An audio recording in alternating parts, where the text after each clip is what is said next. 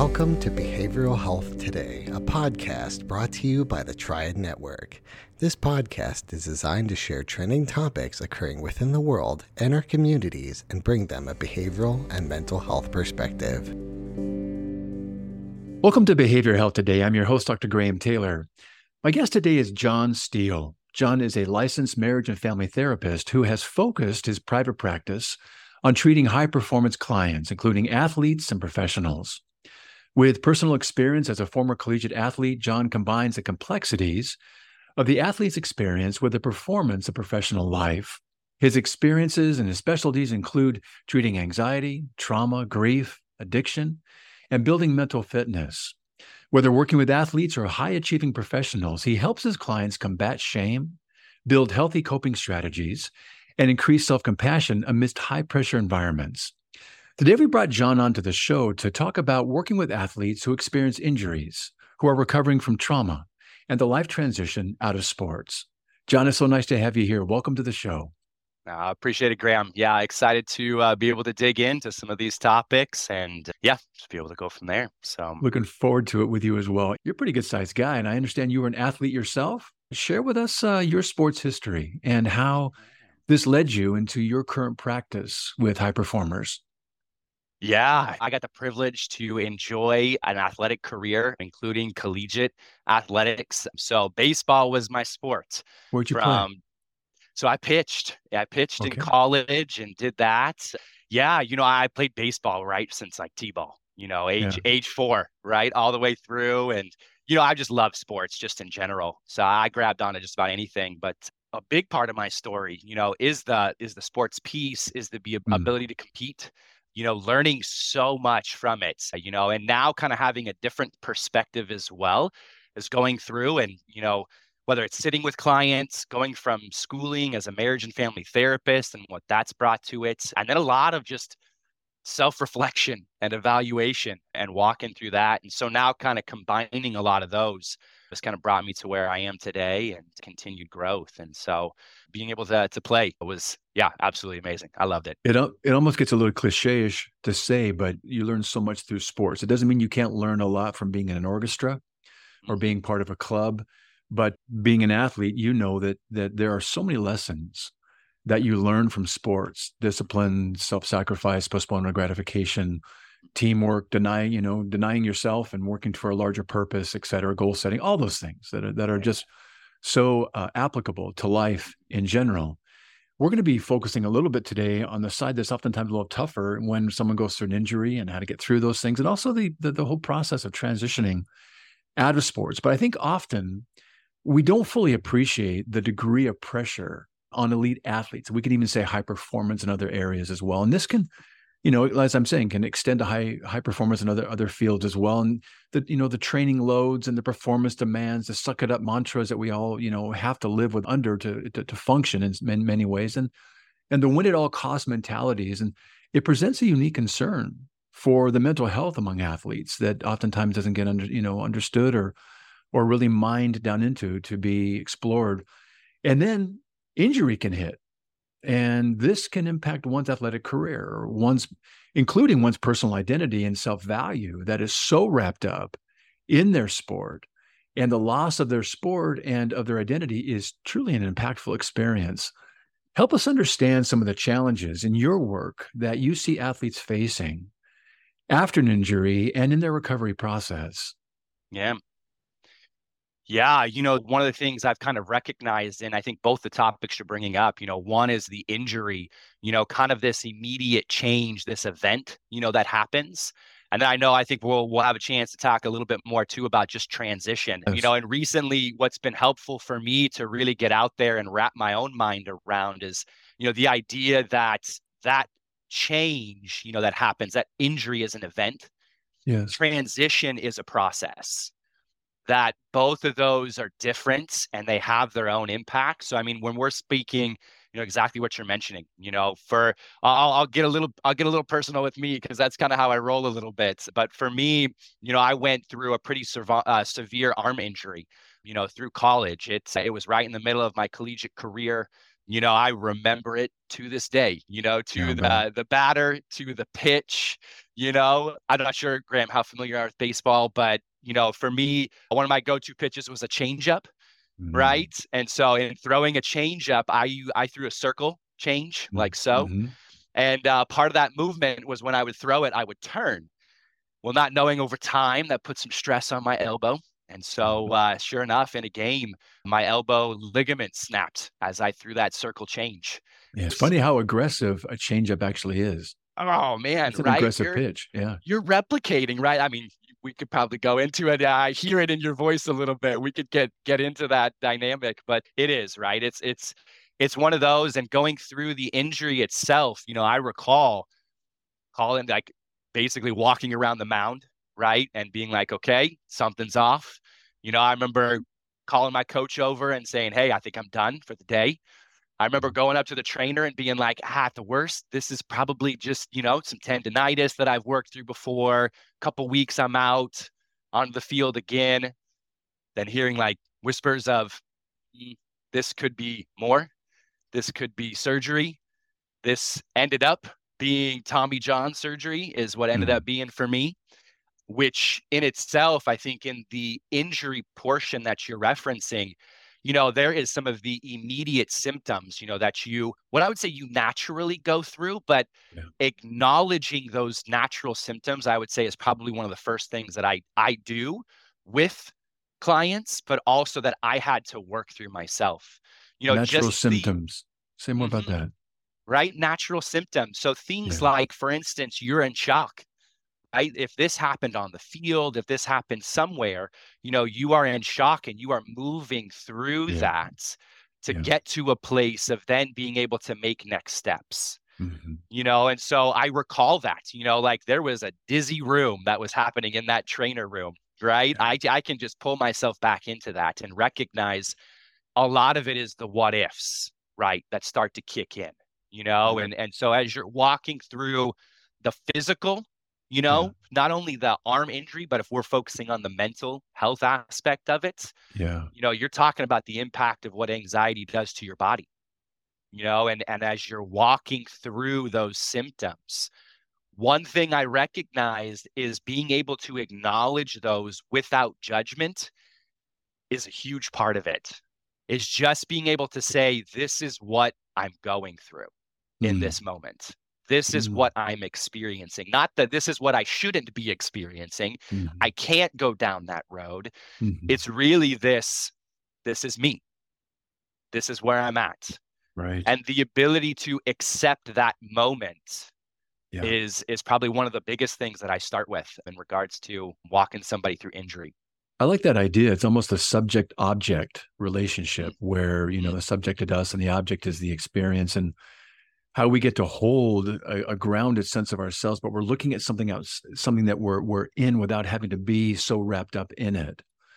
In those moments, a lot can come with it. There can be, the loss, maybe some of the rejection you're talking about, maybe things like anxiety, or maybe even one kind of getting down on themselves, maybe even a shame-based, stance that they might start taking. Talk about some of the things that can be not so ideal in terms of one's response. Yeah, I think you hit on definitely a bunch of those. And I think one of them to pinpoint is really probably the shame. When the shame piece can set in, and someone once told me, gave me kind of some quick definitions, which I appreciated, the difference between something that you have regret over, the idea of I wish this was different, has a feel to it. Guilt has I made a mistake.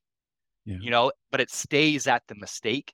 Shame takes it to I made a mistake and I am that mistake. I am the mistake. Yeah. Right. Like it takes it that's to huge. That inward piece. And that's right. Like when you get into that shame, that's when I think a lot of the stuck can happen.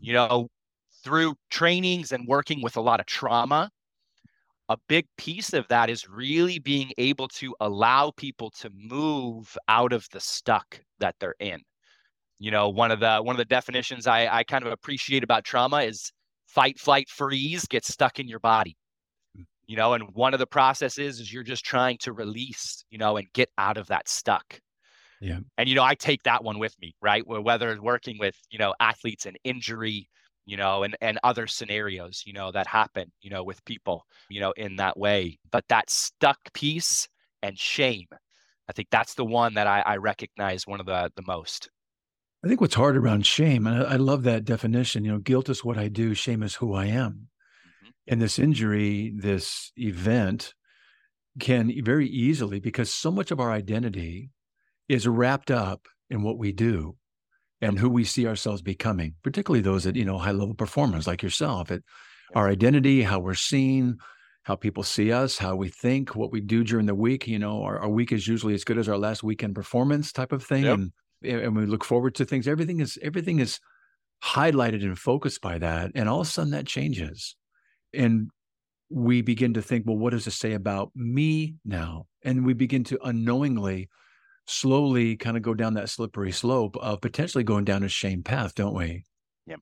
Yep. Oh yeah, big time. Yeah, I think you named it right there. When you are in that spot where shame is really kind of just enveloping you, I picture it sometimes as this darkness, that can come in. And what you're trying to do to work towards what I would say is bringing light, to that darkness. And Yeah. a lot of that has to do with, I think, exactly what you're speaking to, the way that the connection of performance based. I Yeah. am good because I performed good, That's right. versus the separation, Yeah. and what happens there. And I mean, talk about how difficult that is. If we stick in athletics, you are constantly critiqued. That's right. You are constantly judged, and rightfully so in some ways, I would say in a healthy way, because results Sure. are on the scoreboard. Sure. Wins or losses are up there. Stats are up Yeah. there for the Yeah. reasons that they are. There has to be that point to it. It's not like, oh, it can't be all that, but there's a part of it that realistically has to be that, but it can't be Yeah. all of that. Yes, I love Yeah. that. Yep, I Yeah. love that, right? Like that separation of who Hmm. you are versus what you do. I Yeah. think, it took me a while at times. I still struggle with that, right? Yeah. But, it took me a while to really separate that one for myself.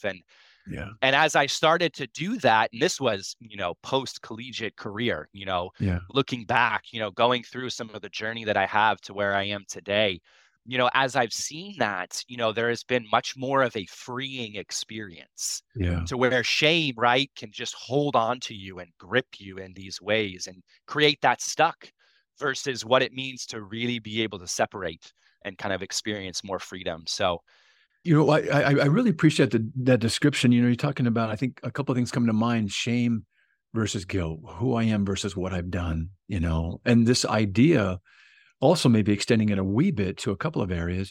We look at goals, and we can, and sports tend to be kind of performance based, outcome based goals. You're as good as how many points you scored. You're as good as how many strikes you threw. You're as good as your, ERA, whatever it may be. That's performance based, and we can't always control that, but we can control maybe our effort based goals. How yes. focused were you? How did you practice? How did you follow through on what your mindset was for that game? So those are things we can control. Performance based, we can't control. Effort based, we always can for the most part. But you're also talking about this idea of kind of the locus of control.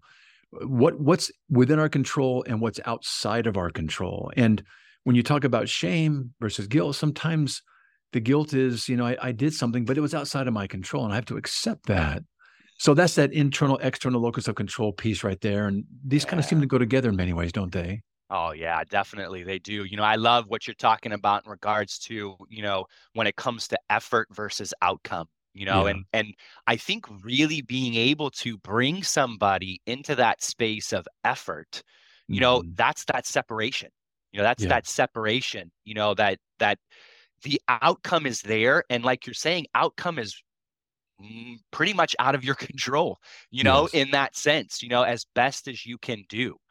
And so, when you're speaking about that spot, when it comes to outcome itself and the control piece, one of the exercises that I've run through before, a helpful tool is just this idea of prioritizing control. What's in your control and what's out of your control. Mm-hmm. There's this little graph, that I've used before, a 4 quadrant. And one of them, says control. And really, you're trying to simplify it as much as possible and just answer the question, yes or no. Yeah. The other part on the bottom is essentially time, the duration, yes, this is in my control. And yes, it needs to be done today, Yeah. like that kind of thing. And then being able to eliminate for that period of time the other three boxes, right? So you're trying to stick it in that one box that says yes, and it's important, And I think that tool I've recognized in its simplicity, it's something that says, hey, let's be able to take a breath, settle in, and focus in on that one quadrant. Yeah. Allow the others for this moment to move their way through and let go of those. Right. And let's get into that one section right there. I think that idea of kind of right-sizing reality can be very freeing, because a lot of times as athletes, you don't limit yourself. You think about what can be, and you think outside of the box a lot, which is a necessary piece too. Yeah. But like you said, there are times when we need to think not necessarily inside the box in an inhibited way, but sometimes right-sizing reality is actually very freeing. We don't have to put the same pressures on ourselves. We get to be in a moment with the reality based that, well, this is what it is, and what kind of effort can I bring to this? And, as you talk about the effort around this, I know that an athlete's mindset is everything in their performance success and recovery, both mentally and physically. When you think about it, it's another effort-based opportunity for people to see that, hey, this is what you did in your sports. This gets to be the same kind of effort. How do you help folks mentally and emotionally prepare to enter that recovery journey, maybe even in an effort-based way? Yeah, that's a great point, and a great question in regards to focusing in when somebody is leading into, the recovery process. I think, a part of that process I've recognized is, a connection with the acceptance and reality of grief for a portion of time that, you have, and the reality is you have lost something, during that time. And it's kind of the proverbial Kubler-Ross's stages, isn't it? Yep. Even after acceptance, there's going to be a transcendent period, even in recovery, but it's almost framing it like that is what you're suggesting. Yeah, big time, right? That model, the Kubler-Ross, I think, being able to bring that at times in front of people to give them a little structure in that moment, right? Yeah. When everything feels lost. Yes. And I think that's a part of, that moment when people are leading into, recovery, of taking a moment and saying, hey, it's okay to acknowledge this, right? That loss has happened. I'll throw in a big and, right? And, we are going to work on some practices, to be able to move you through, and in this case, mentally and emotionally, the recovery process. Right. And so one of those, things that I would point towards is probably twofold. One is the practice of grounding. How is it that you are going to consistently ground yourself amidst overwhelming moments? Because those are going to happen. You are going to feel overwhelmed in this process. There is the natural thing of anxiousness that's going to kick in, the what ifs, the out of your control. So what is it that you do to ground yourself? Yes. So pull yourself from that moment of overwhelm into a place where you can say, okay, let's take this moment. You notice already for me, I naturally go to breath. You got to pause. Yeah, you got to pause. Right? So you're talking about pausing in that moment to stop an oftentimes unconscious process that can take you down its road versus you pausing for a moment and choosing in that moment to go down another. Big time. We'll be right back after word from our sponsor. Most of us spend more time at work than anywhere else doing anything else. So why not spend that time in a job you love? Introducing Triad's Jobs Marketplace, the only job site dedicated specifically to behavioral and mental health professionals. Featuring more than 1,000 open jobs from dozens of behavioral and mental health employers, and searchable by location, professional field, employment type, specialization, and more. Jobs Marketplace helps you find your next career opportunity. Full-time, part-time, or gig time, make the most of your time. To access Jobs Marketplace, register for your free professional account at hellotriad.com/BHT. That's hellotriad.com/BHT, and then click to Jobs Marketplace. If you're already a member of the Triad community, visit app.hellotriad.com/jobs. That's app.hellotriad.com/jobs. Visit us today and take your next career step tomorrow.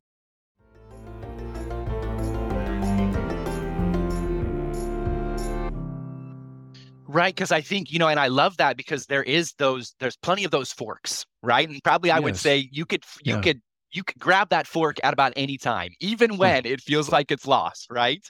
But when you can settle and when you can get into that spot where you can say, okay, I can breathe, I can settle, I can ground. And I think that's a part of this whole thing. One of the things I've been gravitating more and more is this idea of mental fitness.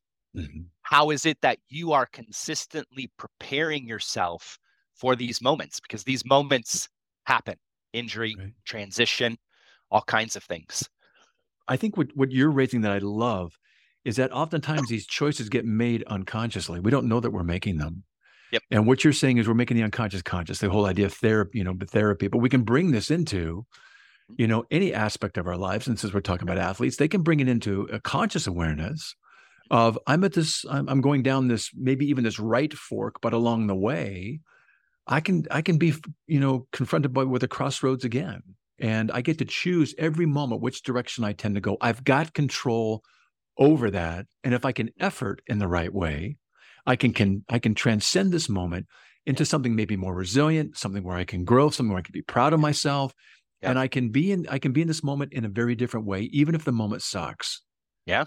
Right. Graham, what you were speaking to right there, definitely moved into, and in this case, whether it is the mental fitness piece, right, of this moment that you have to be able to choose that actually exists. It's almost like you have the emotional muscle that you've built up, that in that challenging moment, I've got the emotional muscle, which translates into my mental fitness to decide rather than to be controlled by, if I hear you right. You got it. Yeah, right. Like That's it is cool. something that just as you develop the physical side, right? And this is what I think reached me.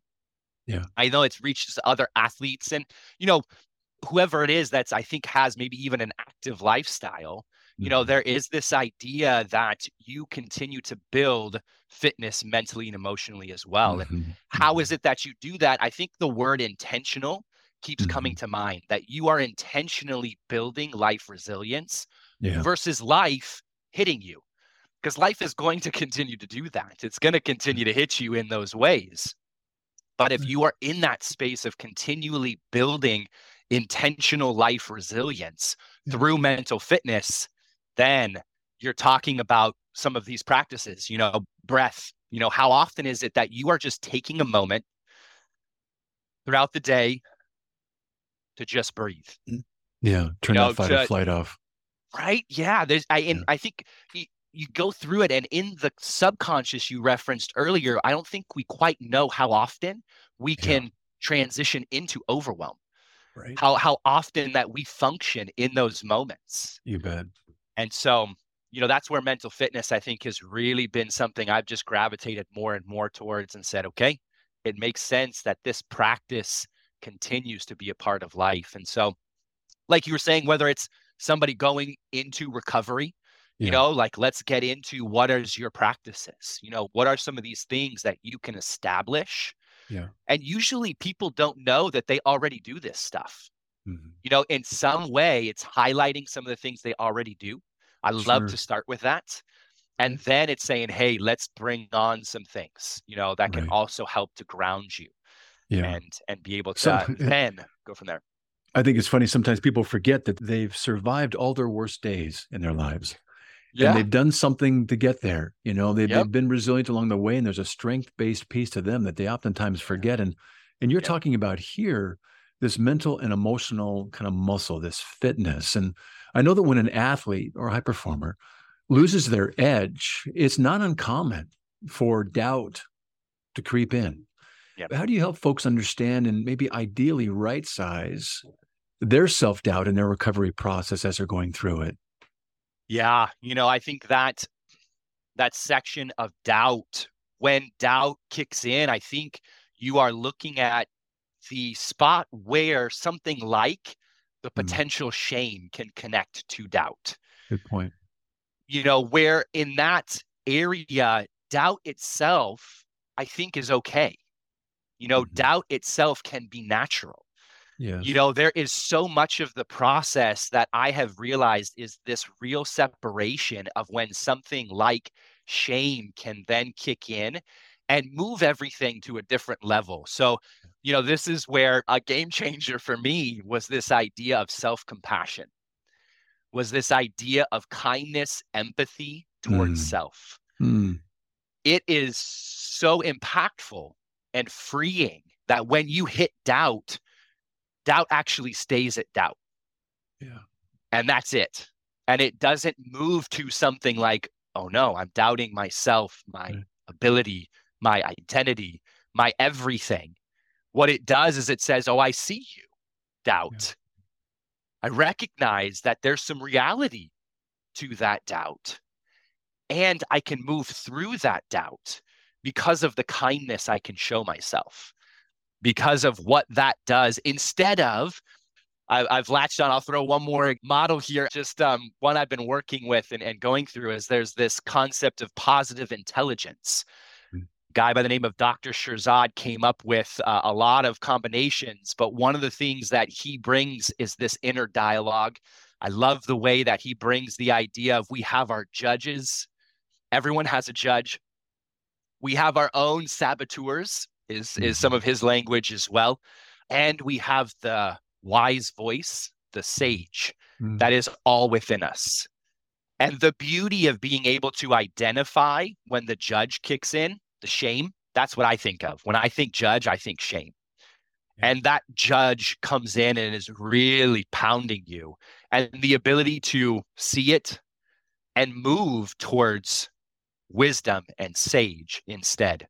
And so just recognizing that in those moments that you're talking about, I think that transition is one of the key pieces, that empathy, that kindness towards self that you can really embrace, that sage, that's a part of that process. This is where I think therapy gets to be so helpful, where sometimes folks don't know what they have access to in these types of things, whether it's something they can learn or whether it's something that's already inside of them that they don't recognize and know that they can tap into at any time in a helpful, in a very helpful way through moments like this internal dialogue that's taking place. Most of us don't recognize the internal dialogue is so familiar to us, and it happens just that quickly, and it defines everything. It makes us better or makes us worse. It frees us up or gets us stuck, just like you're saying here. And that self-compassion, empathy. And those are words we toss around. They're good words. Yeah. But what does that mean? How do we operationalize that in this work? And what you're describing right here is just that. And I'm curious, as we take those constructs and those concepts there, what are some of the mental and emotional strategies or maybe ways that you found effective for folks, let's say, going through a recovery process that you maybe have to teach them or help them learn or tap into? Give us some sense of, for example, you mentioned breathwork being one of them, but take us into others. Yeah. So if it's kind of leading into post breathwork, post grounding, as we're moving into the next step, a lot of it has to do with identifying that dialogue. So there will be exercises that I've run before, and the combination of being able to, mostly people hear the judge really clearly. They know that one right away. So I've done some exercises in regards to let's get to know. Let's get to know whether it is, in this case, being able to hear that harmful dialogue. Right. Because I think what I've seen is if you can acknowledge it and if you can identify it, then you can change it. If you can't, then we're talking, we still need to breathe, right? We still need to center, right? We still need to get to that place of being able to say, hey, there it is right there. With the idea of, and in this case, maybe judge or harsh critic in life, one of the things I've seen very impactful is the separation of that you are not that judge. A lot of people in their language, I keep speaking to myself this way, right? I keep sharing, I keep talking about myself this way. And what that means to be able to next step, take that and separate it. Yeah. Be able to say, hey, like, wait a second, let's pause that and let's recognize that could be harmful anxiety talking to you. That could be harmful depression talking to you. That could be some of these other, components talking to you in that way, because I believe that you're different. I believe that you have that wisdom. You have that beauty. You have that strength. You have that resilience that is within you. Yeah. In those moments, you're really introducing folks to a part of themselves that, while they may have tapped into to a degree in their sport, but you're introducing just a whole nother dimension of themselves that they may or not be that aware, but they can really grow and use, kind of maybe in that sage type way you talked about earlier, to really walk them through various aspects of their life. Yeah. Yeah, it's one of those that I think, combining with what I have learned with the ability to ground, and that's kind of the trauma background, being able to move somebody and being able to help them, move to a place of grounding that then can identify that inner dialogue. Yeah, I think really. that's probably some of the, the big work, that happens, in those moments. And when you're talking preparing for recovery, when you're talking about preparing for life transition, and that process and what that looks like, being able to identify that dialogue and be able to switch it, and interact with it differently, I think is huge. Yeah. Well, let's transition into transition. This idea that, there are many seasons of an athlete's life, and that at some point one's identity through the athletic lens has to change. All good things come to an end, at some point. And an end doesn't mean necessarily, it has to be tragic. Sometimes it is. And sometimes it's injury related. Sometimes it's just time. Sometimes it's just an aging process, or maybe a change in one's focus or priorities. Yeah. Walk us through some of the ways that you help athletes right size and properly name some of the inherent challenges in the transition process. And how do you walk them through that? Yeah, no, definitely. I think, with that transition model, I've just always appreciated something that I can see, that I can visualize, and that I can also use and say, hey, like, let's take a look at this, because the conceptual piece of it can be so overwhelming, confusing. There's a lot to it. And, with the idea of that transition model or that transition curve, I think there's two pieces that I find myself as a therapist in. One is usually that beginning, and the term is kind of used as an ending. That ending that's there is really that letting go. And I think it's really the mourning process, the grief process that you are walking through. So part of that is really being able to get into that space and say, hey, like, we need to sit with this a little bit. You are in, and I think this is where I was really helpful to go through the difference between maybe injury and that being an event versus this being a process, and being able to kind of reset the expectations a little bit here and say, hey, we're going to be in a process here. This is big. This involves a lot to be able to move through. And first is really this grieving section. There is this spot where you're going to walk through grief symptoms, mourning symptoms, and that's a whole slew, right? Like there's a lot that's there. And so I find myself first being able to share that, being able to sit with that grieving process. Sometimes it's run through a little bit of Kubler-Ross, right? Run through the stages and the steps, of what that looks like. Being able to then get to some of this place of, acceptance, and what that looks like. And then there's this curve portion that happens. And I think in the model itself, you'll see this place, ditch of doubt, I believe is what it's called. And take a second there, but ditch of doubt comes in. And, it's similar to what we were talking about earlier, right, Graham? Like that spot where, you can move through that doubt, or you can get stuck. And so if you, see again in that kind of transition curve there, there's a cycle, right? And that's that cycle that you could possibly get stuck. Yeah. So there is, right? In those moments, there's a lot that can come up. And I think it also provides a lot of opportunity for change. In some of the grief work that I've done, one of the things that I recognize is grief just changes you. You bet. There is no question that as you walk through it, you're going to change. And ideally, it broadens us. We become even beautifully said. Yep. We become even more buffed out, if you will. Yep. We become fuller. I guess it's the whole resiliency. Yeah. Literature and support, and I think your message is a positive one, that we get to grow through these times if we choose and learn how and focus on that. Yep. Yeah. That we become intentional, about it. And I think that is the beauty of something like therapy. I'll say it a decent amount to my clients, but you showing up is a victory in itself. You being bet. Here, whether it's on screen, you have intentionally carved this time to sit with, move through, whatever it is that's coming up for you. And in this specific space, when it comes to transition, being able to identify that doubt, sometimes being able to identify that stuck, that overwhelmed, to then be able to move through that.